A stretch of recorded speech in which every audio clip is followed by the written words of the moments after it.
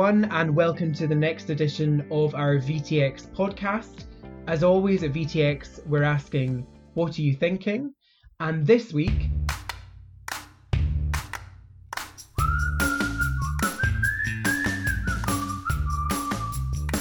we are thinking about the use of torazamide in the treatment of congestive heart failure. And we'll also be talking to the co-founder of VTX, Liz. As always, our producer Karen is here to keep mostly me on track. Let's start at the beginning then. So where did you graduate from vet school? I graduated from Liverpool in 2006. Did you know what kind of direction you wanted to go in at that stage? I was fairly convinced that I thought I should probably go into mixed practice because I was worried that I'd lose all the skills that I'd learned at vet school, but then soon realised that mixed practice definitely wasn't for me. And what was the moment that you realised it wasn't for you? Probably on day one. Like day one, cow one.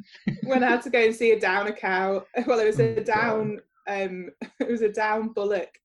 And I got there, and within about 10 minutes, it died. And then the farmer had not so many nice words for me, and I think that just put me off.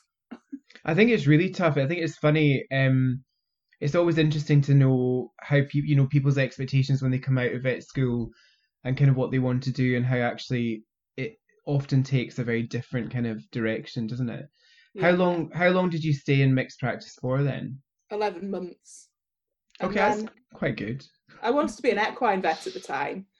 So Obviously now I'm a cardiologist in small animal medicine in a dark room, don't see the light. Yeah. Definitely don't see any horses. So it's changed quite a lot. What did you do after that first period in mixed practice then? So then I went to do an internship. I think I enjoyed my first year in mixed practice, and I was actually in a really good practice, had some great nurses. But I think I knew anyway, really, that I would want to specialise eventually. Okay. And actually, I wanted more experience. I still wasn't sure what I wanted to do in terms of small animals versus equine. And at the time, the University of Cambridge offered a mixed internship with equine farm and small animals. Oh, I didn't realise that. So you did... Oh, that's interesting. So your internship was actually all of those things? Yeah. Oh, right. But not very much farm. As we've already discussed, farm wasn't my forte. But that's really interesting. There we go. Not that I know everything about Liz, but that I did not know that was a thing. So that's really interesting. Actually, the internship was probably one of the most beneficial things I think I've done in terms of giving me confidence as a new graduate. Yeah. And I think also there's something quite cool, I think, about doing an internship in Cambridge. Like, I just think it's a really cool place and an amazing university. Like I was there actually, not now obviously with lockdown, but last year visiting two people that I graduated vet school with. One of them lives in Cambridge now, and I've never really been before properly, going down the river in these, what do you call them, punts or whatever, and literally just mesmerised by the fact that the most amazing buildings on either side, and people, like students, live in there. Like, I was like, what do they do in that building? And they're like, that's where students live. I was like, that cannot, it's like Hogwarts, that cannot be real. It's like Hogwarts. It's amazing. It's amazing. Yeah. It's also very dry. So compared to Manchester, it doesn't rain that much. Oh, listen, compared to Glasgow and Edinburgh, then I'm sure it's pretty arid. Yeah. So that's really cool. So did you get to the end of that year and then think that you knew then what you were going to do? Yeah, so then I think by that time I realised that I didn't want to do equine either. At the time I rode horses quite a lot, so I preferred to keep that as a hobby, and I couldn't see myself at 60 wrestling with horses. So, and at the time cardiology was something that I'd grown more and more interested in. So a couple of residencies came up which I applied for and didn't get a look in, but around the same time one of my parents' neighbours, who was a farm vet at Lea Hurst, knew of a cardiology group at the University of Manchester that I approached. So I just sent a random email to this Professor David Eisner at the University of Manchester, just saying that I was interested in doing a PhD. And then before I knew it, I was doing a PhD in his lab. So you didn't actually apply for like a PhD that was in a PhD advert. You literally just emailed this guy and was like, "So I really want to do this." Hello. Yeah, basically.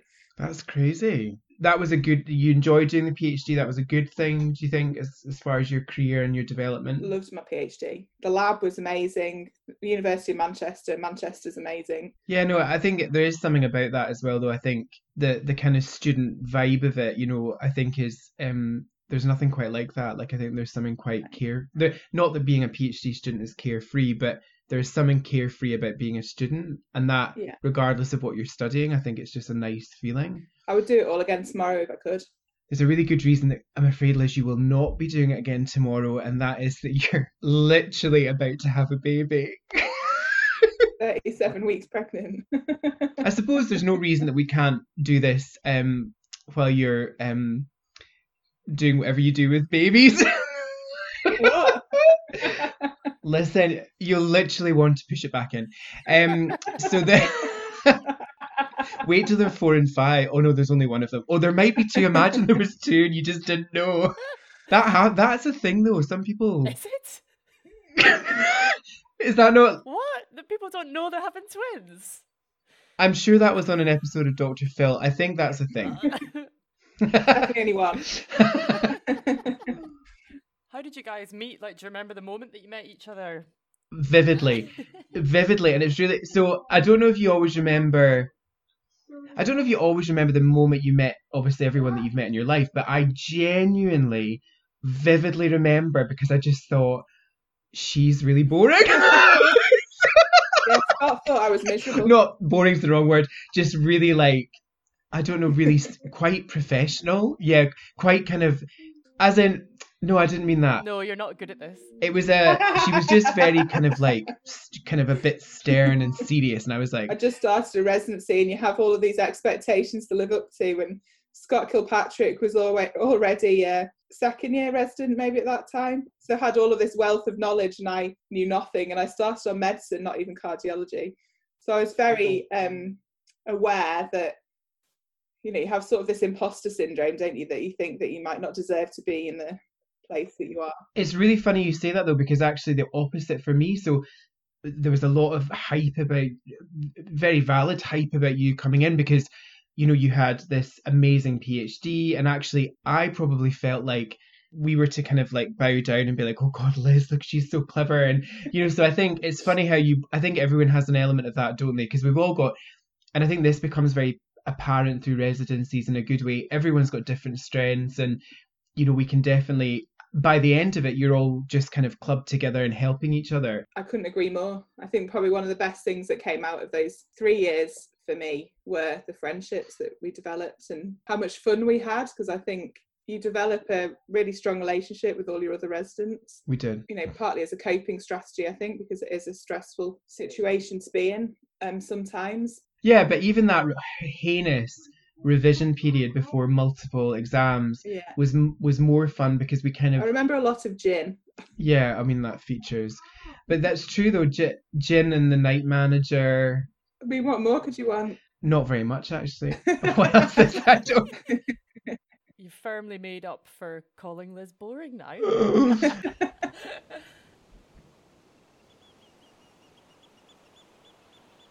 Okay, so welcome to our next edition of Desert Island Drugs. In this segment of the show, we are asking which one of a selection of drugs you would choose to take with you to a desert island and save from the waves. So you can only choose one of our options. In today's edition, we're going to be talking to Liz about some drugs that we would use for the treatment of congestive heart failure. And so Liz, if you were stranded on a desert island and you could only save one of these 3 drugs from the waves in order to treat congestive heart failure, which one would it be? So your options are furosemide, torozimide, or spironolactone. So I definitely wouldn't be saving spironolactone from the waves, mostly because we know it's a weak diuretic. So people remember that it works at the distal convoluted tubule or the collecting duct, and so because it works towards the end of the nephron, it's a far weaker diuretic, although the data in people would suggest that people do better if they're given spironolactone. we've got very limited evidence in dogs and cats for that. So that would be my third choice. Frusemide, people might be surprised that I probably wouldn't choose frusemide to save from the waves, because although it's a very good diuretic and we're all very used to using it, in human medicine at least, it looks like turasemide is going to be the superhero of the future. So in various studies, people with turasemide or on turasemide with heart failure survive for longer periods of time and have less hospitalizations than they do if they were receiving frusemide. Turasemide is once daily, generally. You can use it twice daily. So has that benefits for owner compliance, and also has some anti-aldosterone effects, which might be beneficial in cats and dogs. So my choice of those three would be turasemide. Thanks so much for bringing that to us, Liz. For even more information on turasemide, then head over to the webinar section of our website, www.vtx-cpd.com, for a journal club on that exact topic. Next week we have a very special guest, my great friend Spila from the University of Edinburgh. She is a specialist in small animal oncology. It's going to be my opportunity to ask some of the questions that I need answering regarding the management of some of her cases. And excitingly, she will also be bringing us the next edition of our Desert Island Drugs. As always, we want to thank you all so much for your support. Head over to our website for more information about what we're doing, and remember to like, follow and share on our social media platforms. See you next week.